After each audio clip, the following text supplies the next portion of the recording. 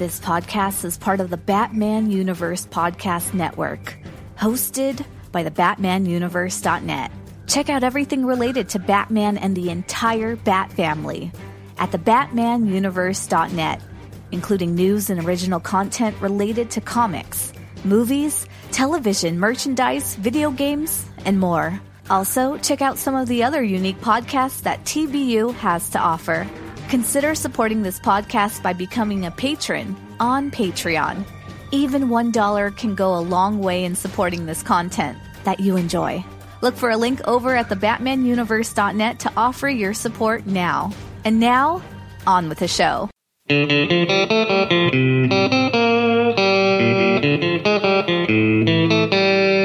Crime, crime, crime. Batman has no pity. Madness reigns across Gotham City. Listen to Chris and Jerry. Load it down. Podcast sound. Go to town. It is Bat Books for beginners. Load it down. Podcast sound. It is Bat Books for beginners. It's a podcast you're waiting to see. Come along and join with all the friends and find the cream of DC. Listen to BBFB. Load it down. Podcast sound. Go to town. It is Bat Books for beginners. Load it down. Podcast sound. It is Bat Books for beginners. Hello, and welcome to this edition of TBU's Bat Books for Beginners, episode 203. My name is Jerry. And I'm Chris. And we are your hosts. On Bat Books for Beginners, we will examine story arcs with Batman and related characters. We'll give you the historical background of the book, break down the plot and the art, and give you our opinions so you can decide for yourself if they're worth a read. Today's Bat Book Chris and I are covering is Gotham City Sirens. So, Chris, tell us about this book. Thank you very much, Jerry. Hey, Hazy Shade of Winter. Yeah, little Simon and Garfunkel. Well done. Thank you. Awesome. I love that song. Yeah, well appropriate. Yeah. Okay, so hello, Bat fans. Thank you very much for spending some of your time with Jerry and me today. Well, once again, we're going to take a pass on Batman 188 today, and our focus is going to be on Gotham City Sirens Union. This is a 176-page trade paperback that was published by DC Comics as a softcover, full-color trade paperback, published in April of 2011 and had a cover price of $17.99. This trade paperback collects the first 7 issues of the title Gotham City Sirens, which were cover dated August 2009 through February 2010, and each individual was cover priced at $2.99. There also exists a hardcover version of this book, which was published in April 2010 that was originally cover priced at $19.99. Both of these versions appear to have only gone through one printing and are since out of print. However, in 2014, a softcover deluxe trade edition called simply Gotham City Sirens Book 1 came out and went through a first and subsequent printings. This book collected the first 13 issues of the comic book series and was priced at $24.99. Amazon currently has this priced at $19.99, and on Kindle and Comixology, this is priced at $14.74 at the time of this recording. If you're obtaining a trade, and if you want to be, interested in checking this out, the aforementioned routes may be the way to go because the original issues are going for more than double the cover price, and copies of high-grade condition tend to be much, much more exorbitant than that. It also should be noted that last year, a $75 hardcover book entitled Harley Quinn and the Gotham City Sirens was released, and that collects all 26 issues of the series. It's like a big, massive omnibus, and there's also Catwoman Volume 2, number 83 collected in that as well. Now, for our creative teams, as per usual, I'm going to go off some online resources and my memory. Our writer is Paul Dini, and he's been mentioned as recently as a couple of episodes ago. The 5-time Emmy Award winner for his animation work. Dini was born in August 7th, 1957 in New York, New York. He's 61 years old, and he's a graduate of Emerson College. He did some freelance animation scripts for Filmation. He wrote some episodes of He-Man and the Masters of the Universe. Later credits past that include Tiny Toon Adventures. And then, when I first noticed his work, the early 1990s Batman the Animated Series. There, along with Bruce Timm, he co-created the character Harley Quinn. He and Bruce Timm collaborated on the Harley and Ivy Limited series for DC in 2004. He became the writer of Detective Comics as of issue 821, and created a new version of the Ventriloquist in issue number 827. And let's see, Diddy wrote a number of one-and-done stories over the following year with a couple of crossovers with Grant Morrison's Batman. One focused on the resurrection of Ra's al Ghul, another was the return of Hush. Let's see, he also worked on the aforementioned book that we're doing right now, and he wrote the graphic novel Dark Knight, that's Night with an N, a true Batman story based on the mugging he experienced in 1993. That book was published in June of 2016. I said it before, I'll say it again, it is a book I highly recommend. Paul Dini is married to a magician by the name of Misty Lee, and as often the case, whenever Paul Dini is mentioned on our podcast, Jerry and I are going to wonder if Zatanna is going to appear anywhere in this trade, and she has a tendency to do so when we ever cover a Paul Dini story, and if she does appear, has Jerry warmed up to the way she casts a spell, but we'll get to that in due time. Let's see, writing credits also go to Scott Lobdell, who wrote for issue number 3. Lobdell was born in 1960. Lobdell did not begin to read comics until he was 17 years old while lying in bed after a lung surgery. Later he went to college to study psychology, but quit 2 years later when he began to write. While in college, he wrote for the college newspaper, and he interviewed Marvel Comics editor Al Milgrom. Now, in the 1990s, Lobdell became known for his work on Marvel Comics X-Men related titles, and this would be where I would first encounter his work, specifically on Uncanny X-Men. And he did a spin-off conceived with artist Rich Bachalo called Generation X, which he wrote the first 28 issues of. He's also worked on Daredevil and Teen Titans, and currently you can find his writing on DC's Red Hood and the Outlaws. Our artist is Guillem March. Guillem March was born in Marloco, Spain in 1979. He worked in the Spanish publishing trade for Eros Comics and some other adult comic books around the year 2000. His first published work for DC Comics was also his debut in the American comic book industry in 2008 on the title Joker's Asylum, subtitled Poison Ivy. And later he worked on other titles including Batman, Detective Comics, Azrael, Death's Dark Knight, Oracle the Cure, Gotham Gazette, and the one we're covering today, Gotham City Sirens, which I think it might be fair to say this might be the work he's maybe best known for American comic book audiences anyway. More recently, he also did Justice League Dark, Trinity of Sin, Sinestro, Earth 2, World's End, Starfire, and he did some work for Marvel Comics on the title Wolverines. He appears to be pretty active on Instagram, if you want to catch his work there. Just to warn you, it is a little bit of an adult nature, not safe for work, but just to put that out there, that's where you can find some of his other stuff. Now, over on Amazon.com, this trade has a rating of 4.4 stars out of 5, based on just 9 reviews.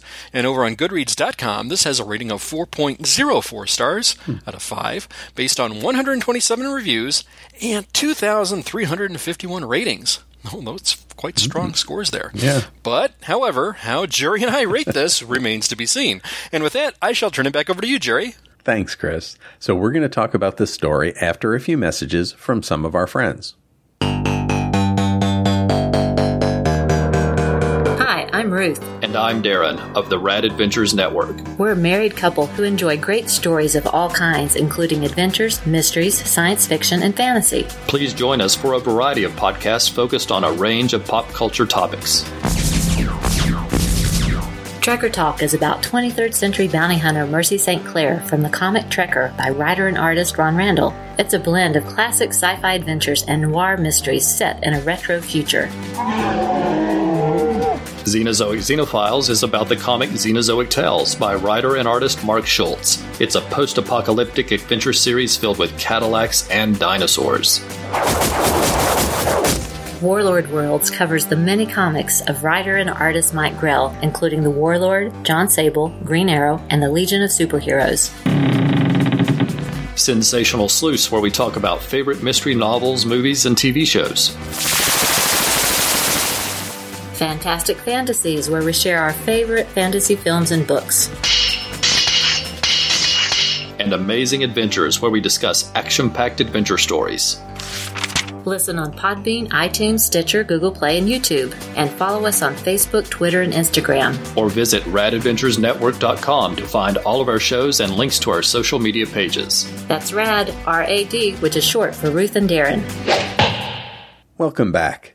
Here is the story of Gotham City Sirens. Just to remind everyone the setup, Bruce is still missing, Dick Grayson has taken over as Batman, and Tommy Elliott has used plastic surgery to look just like Bruce. Tommy recently pulled out Catwoman's heart, but she's better now, even though since the heart incident, Jason Todd impersonated Batman and threw her off a roof onto a car. Elliott is now masquerading around Gotham as the missing Bruce Wayne and is giving away all his money. Now, on to the story. Catwoman is swinging around Gotham when she comes upon a villain, Bone Crusher, accosting a young couple. He has some sonic-powered gloves on. Catwoman breaks up the attack but gets walloped by the up-and-coming baddie. Bone Crusher is trying to build a reputation, you see. Selina, in a weakened state from her recent health issues, is in trouble. Luckily, Poison Ivy comes to her rescue. She uses some vines to incapacitate the weirdo. Ivy takes Selina back to Eddie Nigma's apartment. She's giving Eddie some plant-based drug to keep him a slobbering slave. Harley is staying with them also.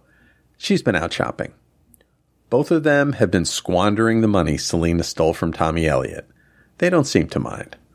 Harley claims to be over Mr. J, the Joker, but nobody else seems so sure, for good reason. Selina suggests they band together as a bad girl trio to help protect each other. Ivy asks why she would want to join up. Are the rumors about Batman being gone true? She knows Selina had a relationship with him. Ivy and Harley talk amongst themselves. Ivy checks in with Zatanna, who helped heal Selina after her recent trouble. She thinks that Selina's troubles could be psychological. Ivy and Harley decide to join with Selina. Yay, the Sirens are together. Just then, Bone Crusher bursts into the apartment. He's going to take out all of the ladies and Nigma too. However, it turns out he isn't too familiar with the electrical performance of his sonic gloves and hasn't properly insulated them. Luckily, Selina has properly insulated her outfit. Bzz, game over, man. Nigma snaps out of his dreamy haze and wonders what happened to his apartment. No matter, the ladies are leaving. They contact the broker who we've seen before, who finds them a new pad, and they move into an abandoned shelter for cats and dogs. When the three are alone, Ivy hits Selina with some plant gas, kind of like a truth serum. She asks her, who is Batman? Uh-oh.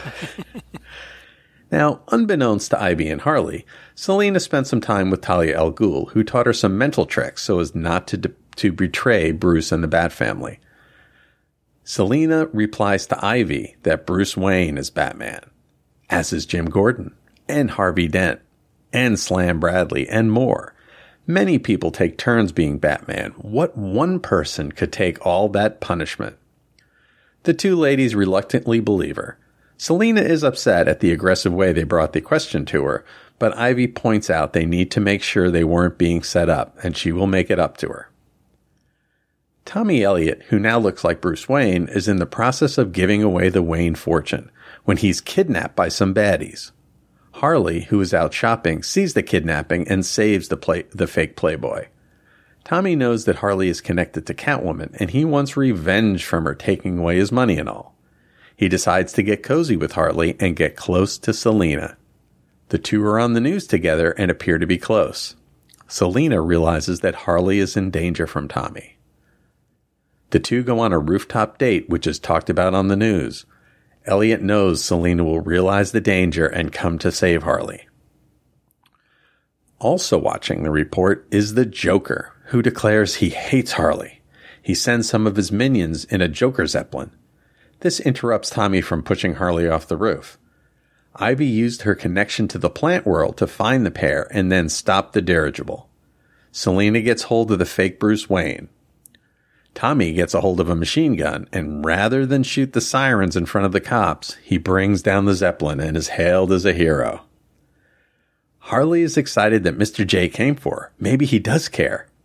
Or not, a mechanical Joker drives a van through their window and tries to kill them by exploding the car. Ivy coaxes a cactus to explode, putting out the flames.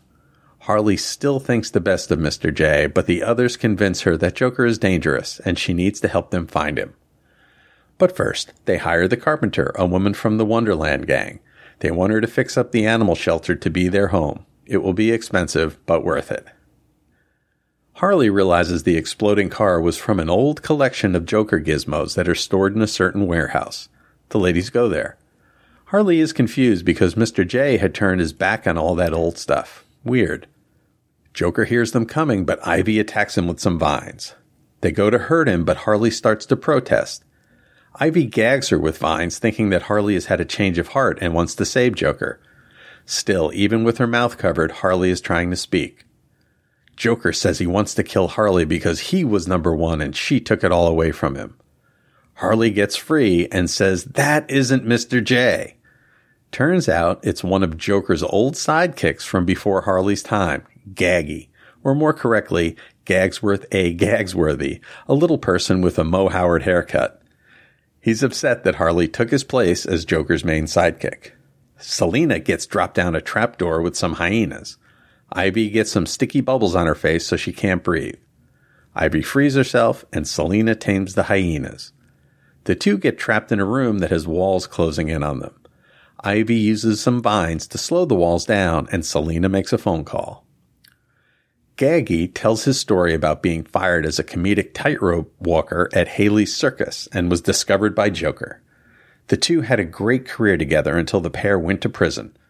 Joker snapped in prison and killed some fellow prisoners with a lunch tray and was sent to Arkham, where he found Harley. After that, Joker was never the same. His joyful sense of humor turned dark, and he rejected Gaggy in favor of Harley. Back in the present, the carpenter answers Selina's call and drills the ladies out of the trap. The sirens launch Gaggy into the Gotham sky in Joker's Jupiter Jalopy. He survives, but the ladies know that Harley is still getting over her toxic relationship with the Joker. The end. Now, there's also a couple of side stories. So, side story number 1, Riddler and Dick Batman solving a serial killer crime. Turns out it's not one serial killer, but a gang of killers. Dick figures it out with the help of Alfred and the Batcomputer, but Nigma isn't too far behind. The side story number 2 is a holiday tale. Selina breaks up a gang of Santas attacking people with knives. She has a celebratory drink with Dick Grayson. The two drink to absent friends. Ivy is in a Central American rainforest where she sees some drug lords messing with an eco-tourist family that stumbled on their turf. Ivy brings the forest to life and defeats the baddies and wishes the family a Merry Christmas. Harley visits her family. Her mom is a grouch, her brother is lazy and won't get a job, and her father's in jail. They're all whiny and not very festive, though her niece and nephew look up to her and are sweeties. They ask if she's killed Batman yet. She visits her father in jail, and he tries to trick money out of her. He's promised one of his jailers that he can take a selfie with Harley. She does. Harley goes to the refurbished animal shelter. It's beautiful, though it was expensive. Selina and Ivy greet her warmly and look over their new digs. There's an arboretum, a gym, and a war room. That'll be handy. There's also a toy room for Harley. This team-up is going to work out just fine. The end. So Chris and I are going to talk about our feelings for this story after these words from some of our friends. Hey folks, this is Jared Albrick, aka the Yard Sale Artist, and semi-regular co-host of the Longbox Crusade podcast with Pat Sampson. Pat came to me recently with a fantastic idea on how we might get the podcast community involved in taking some action to do some good. He called this idea Comics for Courage. Comics for Courage is a concept that came to Pat after I told him the fantastic true story of when I was stationed in Iraq during my military service. While there, I received a huge care package of comic books from the awesome folks over at Wizard and Toy Fair magazines. We had so many comics, we didn't know what to do with them all. Seriously, it was over 100 pounds of comics. So me and a couple of buddies took the bounty of comics we had down to the Give and Take library we'd set up in our headquarters building. And you know what? Within 24 hours, all the comics were gone. The bottom line here is that throughout history, World War II, Korea, Vietnam, Iraq, one thing remains a constant: soldiers love comics. It's quick, easy, fun reading that gives a soldier a taste of home and lets them escape into an amazing world of comics, even if it's just for a few minutes. So here's the best part of Comics for Courage. Pat and I aren't asking you to donate 1 cent of your money to Comics for Courage. What we would love is for you to donate your excess comics. You know, those ones that are just kind of laying around. Just drop them into a box or a big envelope and mail them over to supportourtroops.org. Their mailing address is Support Our Troops, 13617 North Florida Avenue, Tampa, Florida 33613. Now, they will make sure those comics get distributed to Random Soldier Care Packages, and as a person who's been on the receiving end of this, I can tell you it will mean a lot. And if you'd rather donate money than give up a single comic book, trust me, we understand about that. You can donate through their website as well. Again, that's supportourtroops.org. Just remember 2 things, all right? 2 things. 1, make sure the comics have good, clean content. No nudity or adults-only comics, please. Those are the rules for any military member receiving goods downrange. Okay, and number 2, this is the fun one. Please take a picture of you with your donation stack and post it on Twitter or Facebook at Longbox Crusade, or email it to contact@longboxcrusade.com. We'd love to give you an on-air shout-out and post your pic on the longboxcrusade.com website.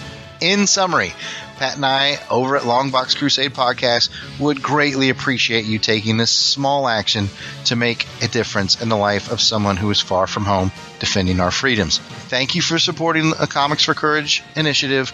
That website again is supportourtroops.org. Please check it out. Throw them some comics. Make some soldiers happy. We appreciate it. Thanks again. Welcome back. All right, Chris, what'd you think? Well, Jerry, first off, I really got to applaud you for the great job you did with the story recap on this. Outstanding, and I don't think I give you enough props for that. So fine job with this one. Thank you. Well, first off, let's go to the bottom line. Yes, I liked it, but that's not to say I didn't have some quibbles, which you and I will pick apart a little bit later.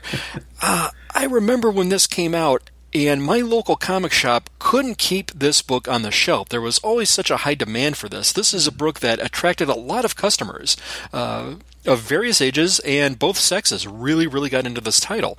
They were kind of surprised that there wasn't any it got sort of had a limited run, if you will. This wasn't a long ongoing title, comparatively speaking. Mm-hmm. There was no little side-off specials or anything of that nature, which kind of perplexed some managers at my local comic store. Mm-hmm. For the story itself, I really like the character of the Carpenter. I don't know why we don't see her currently. This is a character I kind of wanted to get to know more of, because I already think I have a good handle on characters of Harley and Ivy and Catwoman. And when somebody new was brought into the mix, I thought that was really good. Mm-hmm. Zatanna made it a brief appearance.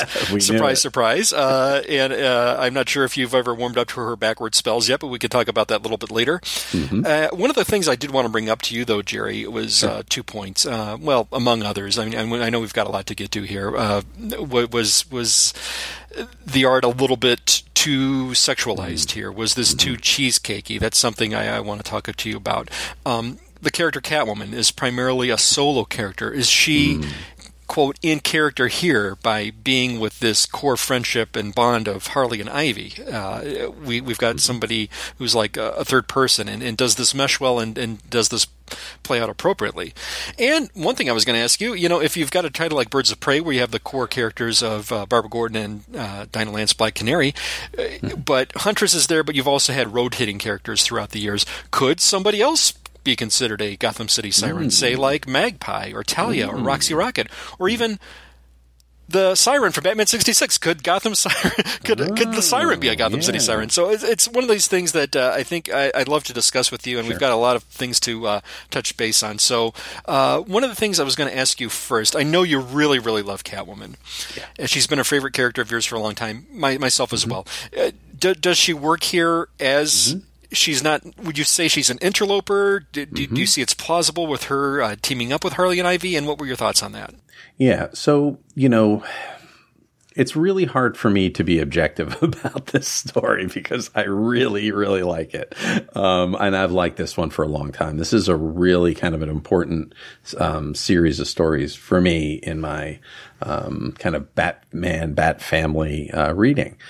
And as you point out, you know, Catwoman has been one of my favorite characters ever since I saw her during the original run of Batman, the 66. So, you know, obviously, if you're a Batman, Bat Family fan, Batman is central to that. And it's almost to say, oh, Batman is my favorite Bat Family character is kind of silly, right? Because, of course, you know, you got to love Batman. But I would say after him, Selina is my next favorite character in the Batman universe. And you make a good point. She is generally a loner and very, you know, kind of by herself, usually. She'll team up with people, but, you know, it's usually as a means to an end, not in this kind of permanent team up situation. I will say, though, I think that in this case, I think it works. And the reason is kind of twofold. One is that she's been hurt. You know, she's really recently, you know, had a trauma with her heart being pulled out, with being injured, being thrown off the roof. And she's weak. And they talk about that a lot during the fight against Bone Crusher, that she feels like a little weak and she really needs help to kind of get back on her feet. So I think in that aspect, you know, having some friends, having some folks look out for her, you know, would be good for her. And she would be probably open to that at this time. But I think even more so, it's because Bruce is gone. You know, she and Bruce are soulmates in my, you know, the way I read these books. And he's gone and she's kind of lost. So I could definitely understand that she might act against type for both of these reasons, and look to kind of join a team of folks that are powerful and questionable. You know, they'll understand her bad side, but also seem to their hearts seem to be in the right place most of the time. So I think in that sense it works for me. How about yourself? Well, Jerry, you bring up a good point. You know, Catwoman does this for a means to an end and stuff like that. I have to give credit for Adini not just to basically shoehorn the characters together. They do have a backstory, and there is a purpose why they more or less cross paths. For strong reason, weak reason, if you will, there is at least a reason. And I have to give credit to Dini for giving us that much at least.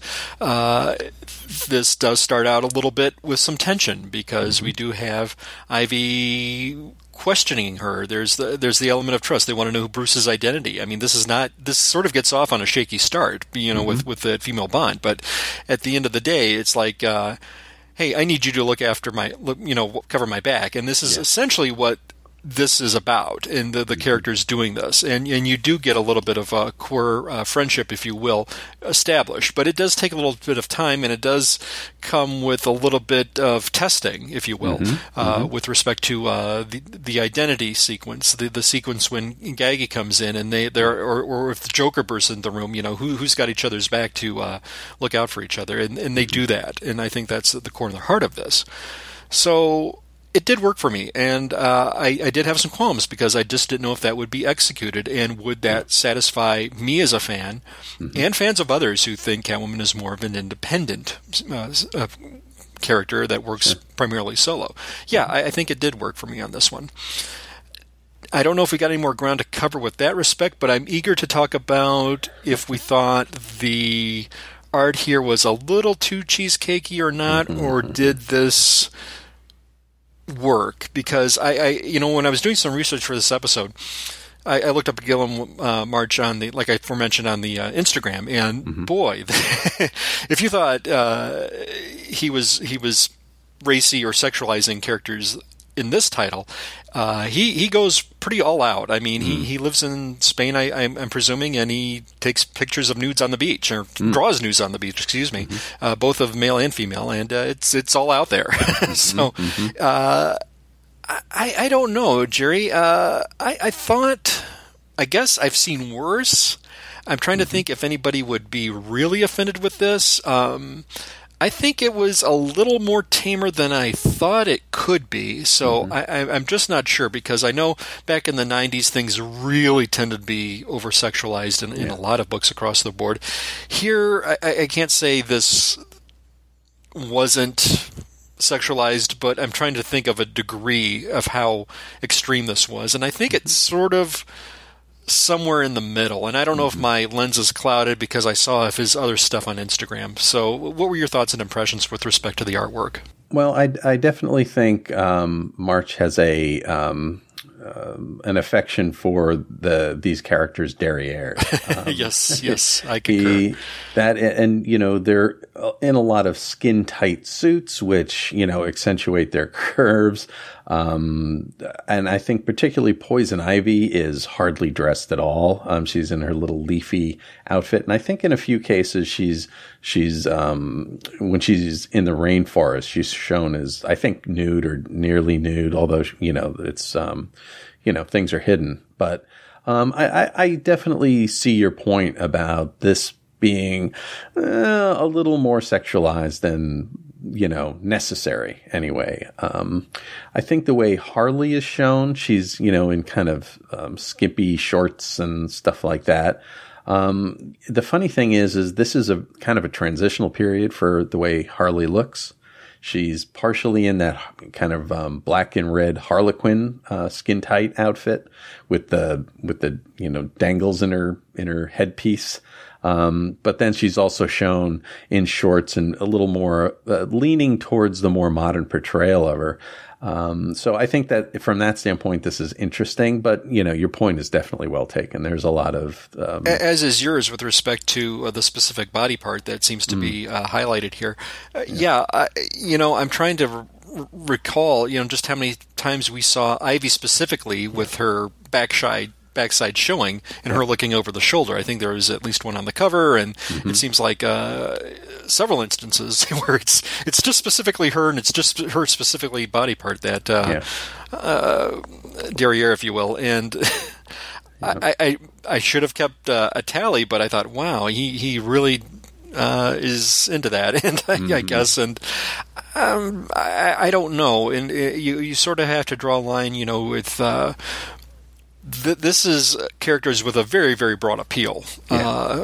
And this does sort of fall in the lines of, girls looking at this book and wondering what they think. I'm trying to think if what the line of demarcation be for age appropriateness would this be. I'd have to think probably at least young teen, but I'd be a little leery if I went a little lower than that with respect to age appropriateness of this, and which is kind of sad because I know a lot of girls really dig these characters, and I just don't think the representation here and there, well, it could have been better, let's say. I think that. That said,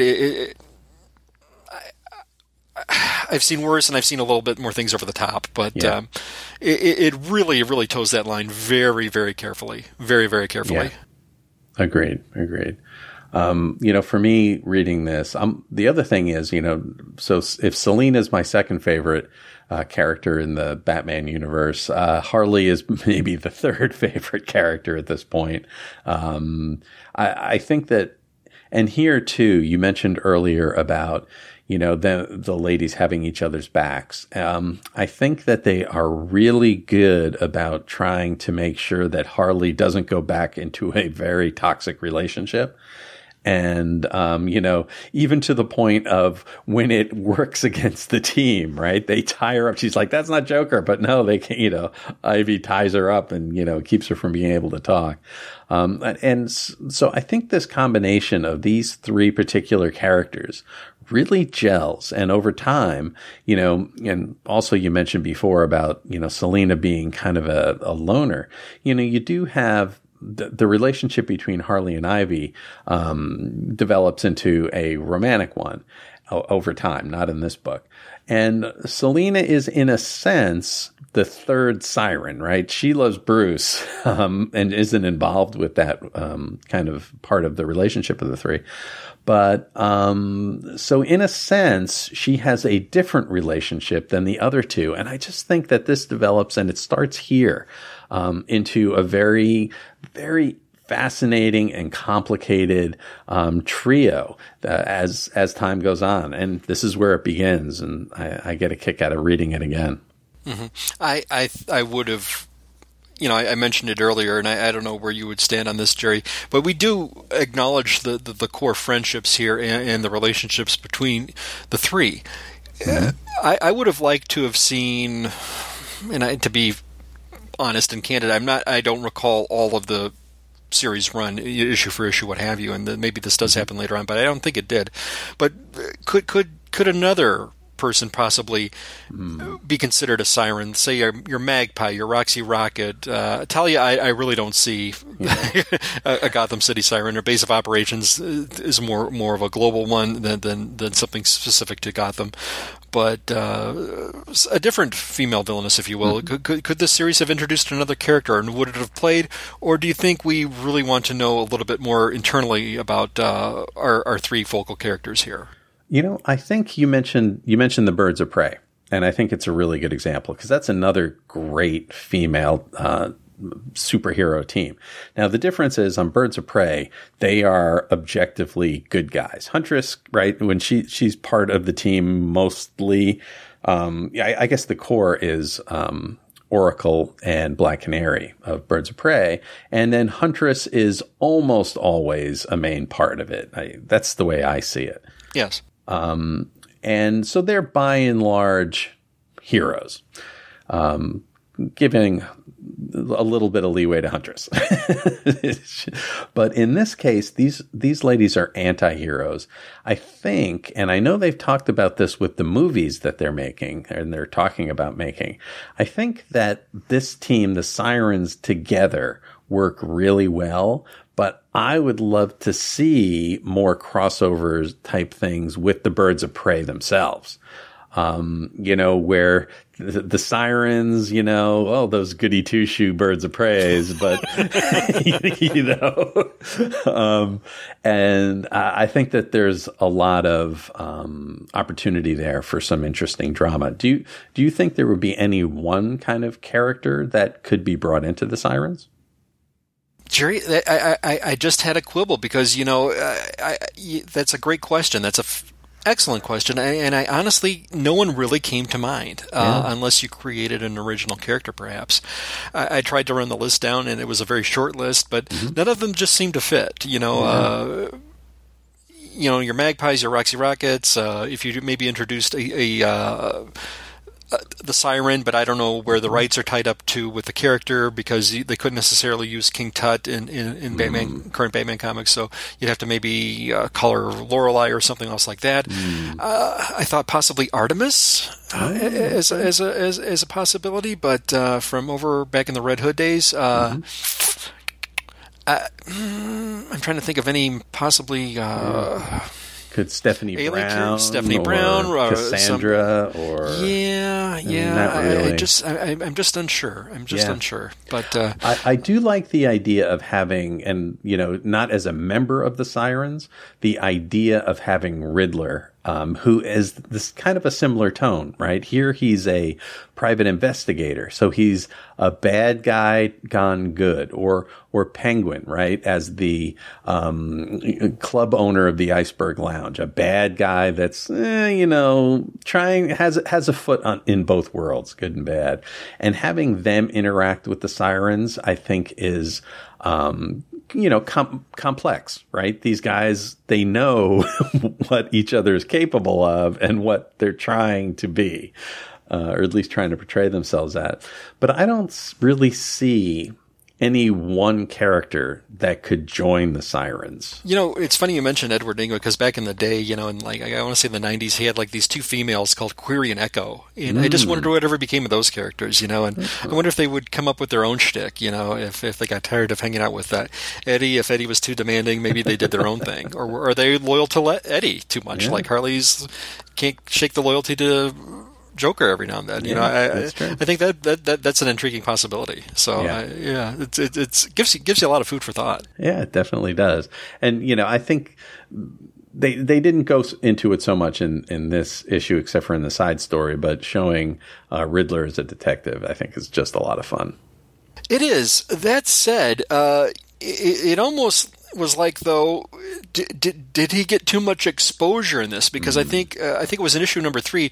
This was essentially not really a Gotham City Sirens issue. This was Riddler was at the focal point, and I was a little bit alarmed, thinking, well, this story could work if you had a few more issues under your belt. But here you are at issue 3, and you're still trying to find your footing. And what is this? Yeah. This was basically a Riddler story, not as much as a Gotham City Siren story.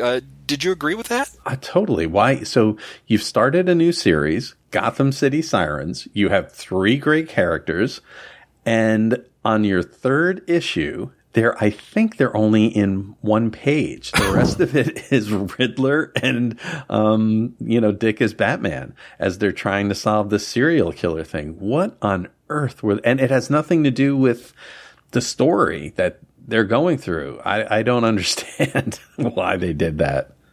Yeah, and that really kind of threw me for a loop. And it's certainly a fine story. And we should mention that Scott Lobdell wrote it as opposed to Paul Dini, who wrote the other 7 issues. It's an okay piece, but did it belong here? And I think it really threw me for a loop. And I think you kind of felt a little shortchanged for something that has Gotham City Sirens on the cover. Where are they? But like you, I do like those Riddler detective stories, but I just don't know what it was doing here and why was it here so soon if it was here at all. That kind of to foreshadow a little bit. This sort of gave me a little bit of a hint of a downgrade with respect to the overall work. So yeah, I agree. And we do get Zatanna. Yes.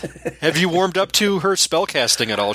I think she tried to get one out and she couldn't even get it out. I think Ivy kind of quickly gagged her before she was able to, or immersed her in water really quick before she could get something out. But we see Zatanna, and have you warmed up to her shtick, if you will, her appeal, or is it same old Zatanna for you, Jerry? Well, I do like Zatanna as a character. I just don't like the backwards talking thing. And actually, it really worked well here for me because every time she tried to do it, Ivy would stop her. And I feel you, Ivy. I definitely. So, I mean, it worked out, I thought, in this case. It was actually a lot of fun. Well, Jerry, we've mentioned sidekicks before, with respect to Query and Echo and Harley sort of like starting out as a sidekick, but being a character in and of her own. Look how far she's come.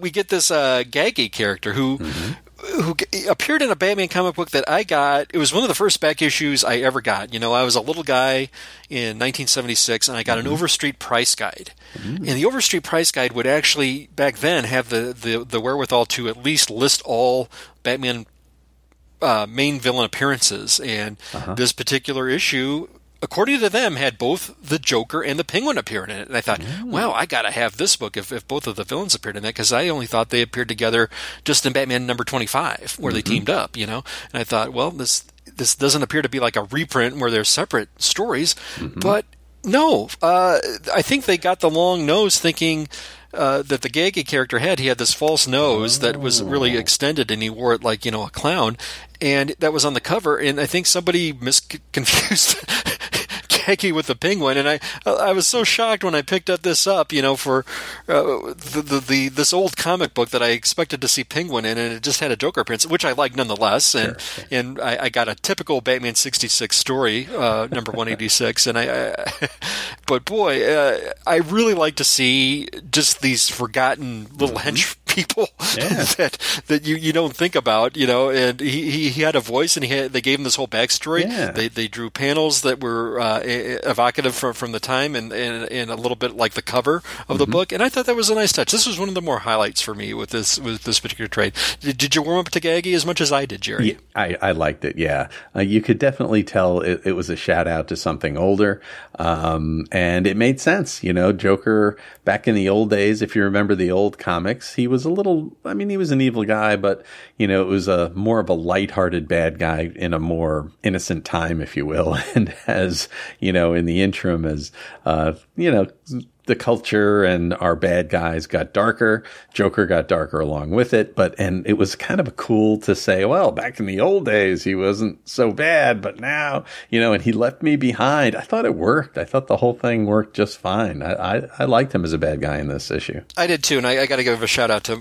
March's art with respect to that, because he was really, you could tell he was kind of more evocative of the tone and of the flavor of a Silver Age back there, and it was kind of drawn as such. So I really like the shifting gears, if you will, with respect to that a little bit there.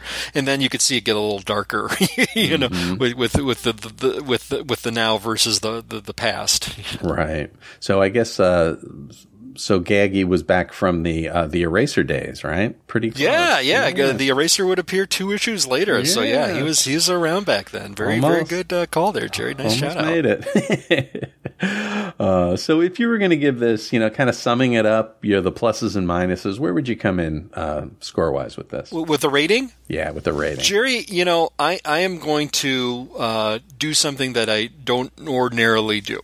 Mm-hmm. And I am going to pull out my co-host executive privilege card, if you will. You got it. Okay, because sometimes I was torn between a 3.5 and a 4, because the art may be a little too cheesecakey here in places, and then just the one issue, which was totally a Riddler story and wasn't a Gotham City Siren story, that took me down a little bit. I thought, and these were fast reads. Yeah, I thought we were kind of all over the place with respect to story. The pacing was extremely fast. These reads are extremely fast. We did get a little of depth and substance in the one-off stories with Ivy and Harley with her family, which was good, provided good individual pieces with the character's perspective. Mm-hmm. But did we see a lot of bonding here with these characters? Could there have been a little more? Is my score going to be tainted by the fact that this is a very superior creative team, and did I expect more of them? And if so, am I going to be a little bit more of a harsher grader? But is that fair for me to do that? It's like, it's like, do I grade, an athlete because of their name and their marquee? Am I going to, give them the same grade as like somebody who's a different role player on a team? It's tough. So I'm going to play my card. I am not going to give this an even score. I'm not going to give this a half score, but I am going to give this rating a 3.75. And I've never done a 7.5 before. Haven't. So I'm using a little bit of host executive privilege because I don't think you or me have any rules with respect to ratings. Nope. So I am going to say 3.75 Batarangs out of 5. My quibbles, again, were just with respect to the artwork, a little bit pushing the cheesecake button a little too much. Yeah. And the one Riddler story, fine enough as it was, didn't quite belong here, at least not so soon out of the gate. Those are my minor quibbles, so I'm going to go 3.75. Jerry, what say you? So I think, I definitely agree with a lot of the quibbles that you have and the concerns with the story, and I think they're absolutely right. I cannot be objective, and I realize that just because I love these characters. I love this team. I love them, whenever they crop up, even though they don't have a book anymore. Like in the Harley Quinn, they'll get together for a one shot, or, they'll, in the Poison Ivy book, this relationship, this team up comes in. And these are all, books that I love, and this being the beginning, the start of it all, and you can see how the relationships begin to develop. I just am so fascinated by this story. I am not really even going to try to be objective. I'm going to come in at a 4 batarangs, and my heart wants to give it more, but I recognize that there are issues. And I think for folks that are fans of this kind of anti-hero approach to these stories, I think this is something that people would really like and people would really like to read. Or if they're folks that are big fans of Poison Ivy, which you have the Poison Ivy League, and I think lots of people like Harley, and folks like me that love Selina. I think if you like any one of these characters, this is something that's, an important kind of a must-read story for them, because it's their modern characterizations are wrapped up strongly in this. That's fair, Jerry. I really think you hit on a lot of great points. Yeah, I would recommend it.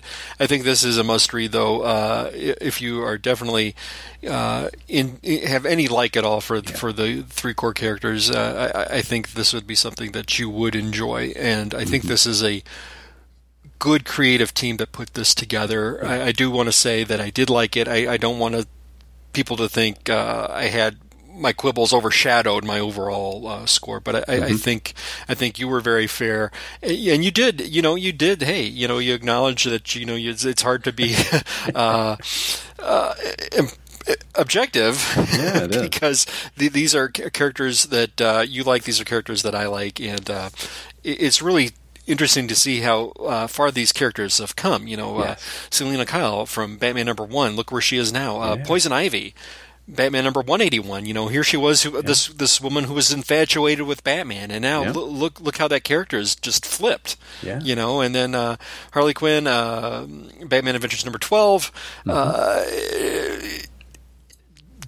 Elevated from Joker's sidekick to being a character of and of herself. Yeah. I mean, how cool is that? Just to see this progression and seeing these characters and their relationships is really, really interesting and fascinating to me. Yep, I agree.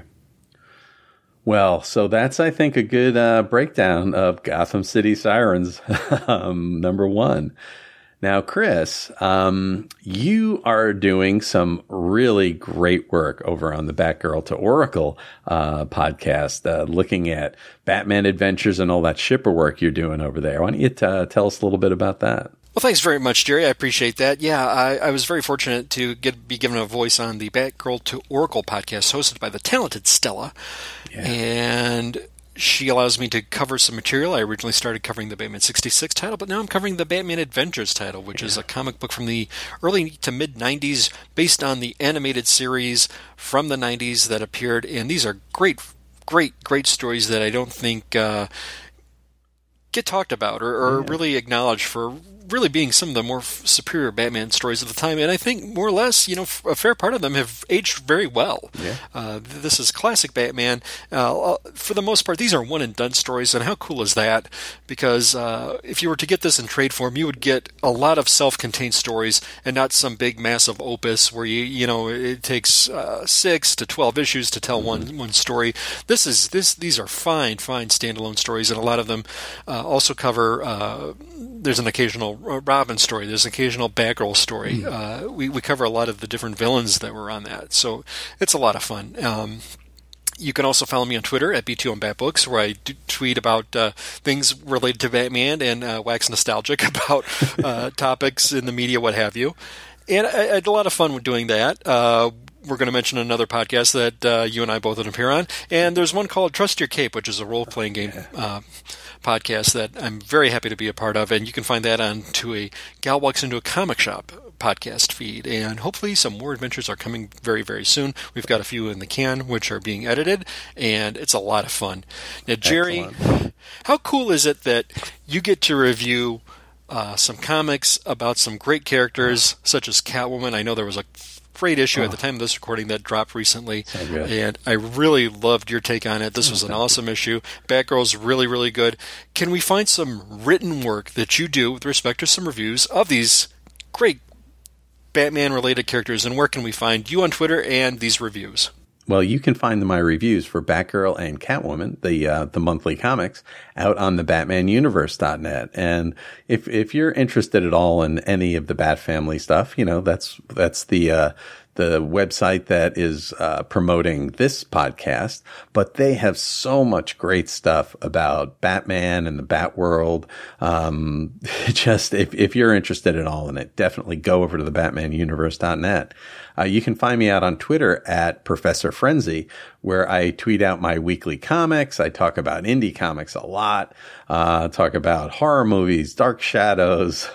We live tweet the Saturday Night Me TV horror movies on the hashtag Svengoolie out on Twitter. And we had a movie that I've really warmed up to, Dr. Cyclops, which is a 1940s Technicolor movie. And we saw that last night, and that was a lot of fun. I enjoyed that movie. Yeah, the Sven pals were in fine form last evening, and I was getting momentarily distracted here and there with some other things going on behind the scenes, but it's good because I missed a couple of weeks because I've been working on a local production of a show, play in town, and then I finally got back, and boy, the reception and I received, saying, "Hey, you were missed," I mean, that was really good, and it's a fun community, and I'm very fortunate to be a part of that, and I really enjoy the camaraderie that everybody has when we're watching these old movies. We got House of Wax with Vincent Price coming next Saturday, and I can't wait to see that one with this group. That'll be fun. Now, also, don't forget to check Chris and I out on the Professor Frenzy Show. So that's the podcast Chris and I have about indie comics, and that comes out every Wednesday. So by the time this episode is aired, we're creeping up on 50 episodes. I think we're at like 47 of the Professor Frenzy Show. We also talk about other pop culture topics there, and it's been having so much fun doing that. So check the show out. Search on iTunes for the Professor Frenzy Show. Yep, and Jerry, we got a couple of comments with respect to our last episode, and episode number 202, where we discussed Batman Long Shadows. First up, we heard from Lane on Twitter, and she's can be found at BatmanBooks_DKP.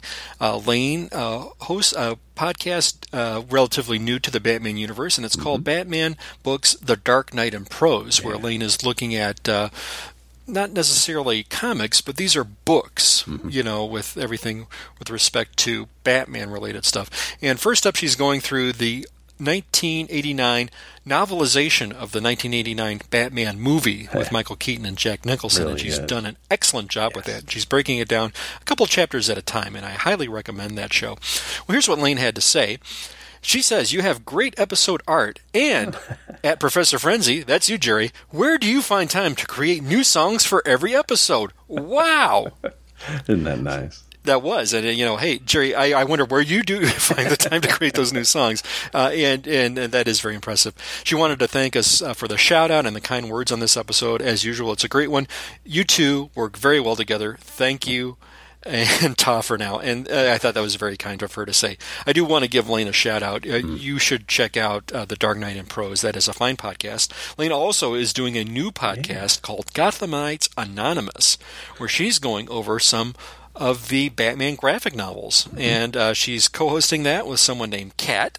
How appropriate. Yeah. And it's a lot of fun. So be sure to check out those podcasts. We also heard from our good friend Ian Miller, who is on Twitter at IBM Miller, and I do want to direct you to the Batman Universe Comic Podcast, where you can find Ian and his insightful comments and dissection of all the current Batman-related titles, as well as finding his work on the Batman Universe homepage. Great stuff. Ian goes on to say, "This was a fascinating look at an oft-forgotten story. Do you think people don't remember this because Batman Reborn era is just overstuffed with beloved books like Batwoman and Tech, Batgirl with Steph, Red Robin, and the title Batman and Robin? It makes me wonder about other huge event books that might be overshadowed really strong, but not flashy books from other periods." He said he can't wait for this particular episode for we look at Gotham City Sirens, but he's only looking forward to the first half. Smiley face emoji.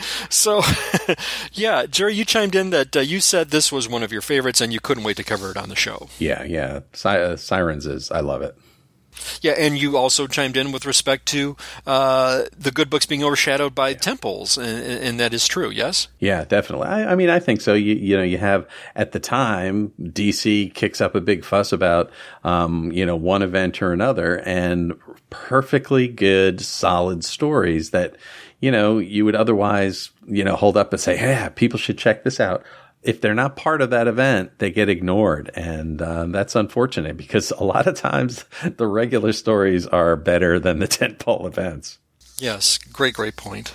Yeah, and I should have got in on that a little bit sooner, but I think the episode dropped when I was literally thrust in the effects of the show I was attached with, and I just did not really have time to get in there, and my regrets on that. But thanks for covering it, and I agree with you. If you'd like to leave us a comment with respect to that, you can certainly do so on Twitter, or there you can also leave comments on the Batman Universe homepage with respect to the respective episode that will drop. So we highly encourage you to do so, and your feedback is sincerely welcome and encouraged. So we can't thank you enough for taking the time to write in with your comments. We sincerely appreciate it. And with respect to the past episode, we did get likes and retweets from the following. First up, we heard from the aforementioned Ian Miller, again, at IBM Miller on Twitter. We heard from Zach Sally at Zach_Sally.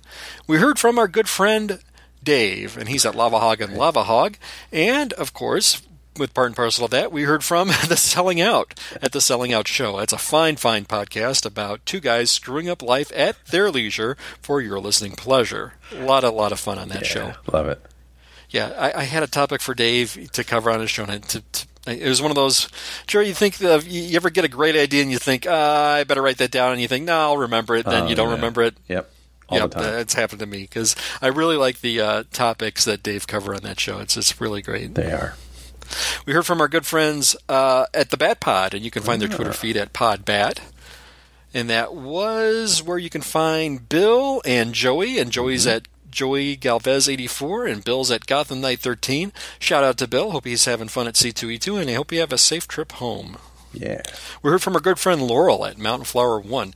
Now, you can hear Laurel on the Huntress podcast and Feathers and Foes, a Birds of Prey podcast, and she does an excellent job there with some insightful comments and some great story recaps. Well done, Laurel. My applause to you. Yes. We heard from good friend Jody Yearden at Regal Fan. And Jody, great job with respect to you. I heard you co-host on a recent podcast, and you did a fine job. I really liked hearing your voice on that show. I understand you co-host the Case in Point podcast, and that feed is at there and at KitCar83. So Jody, thank you so much. Yes. We heard from our good friend Sean at Secret Wars and Beyond podcast at Sean42AZ, co-host of the Secret Wars and Beyond podcast, and Nerdy Dads on Nerdy Dads. Great stuff. New What If podcast I picked up recently too, and insightful stuff with respect to comics. Really good job. Applause to you, Sean. Yeah. Green Lantern HG at Green Lantern HG. Awesome. Thank you so much, longtime friend. We heard from Silverclawed Raven at Silverclawed RA1.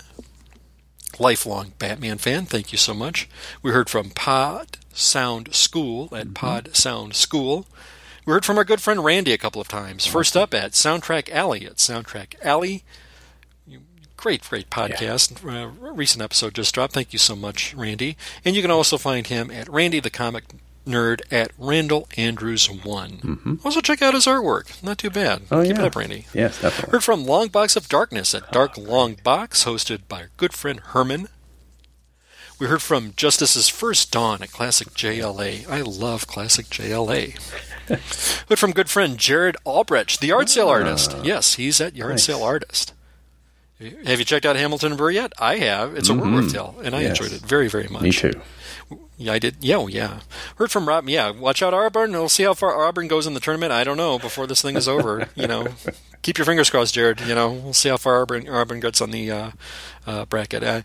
Check. I just love people who are getting into the Hoops March Madness at this time. Yep.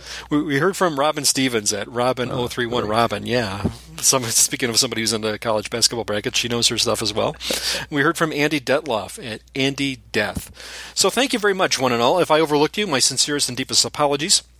If I did, please let Jerry know at Professor Frenzy on Twitter or myself know at BTO and Batbooks, and we'll be sure to mention you on our next episode. Yes, thanks everyone, and thanks Chris. Well, that's all we have for today. Please join us next time when Chris and I will cover Azrael, Death, Dark Night. My name is Jerry. And I'm Chris. And thank you for listening to Bat Books for Beginners.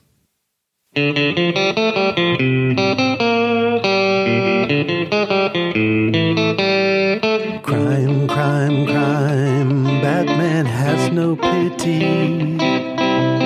Madness reigns across Gotham City. Listen to Chris and Jerry. Load it down. Podcast sound. Go to town. It is Bat Books for Beginners. Load it down. Podcast sound. It is Bat Books for Beginners. It's a podcast you're waiting to see. Come along and join with all the friends and find the cream of DC. Listen to BBFB. Load it down. Podcast sound. Go to town. It is Bat Books for Beginners. Load it down. Podcast sound. It is Bat Books for Beginners.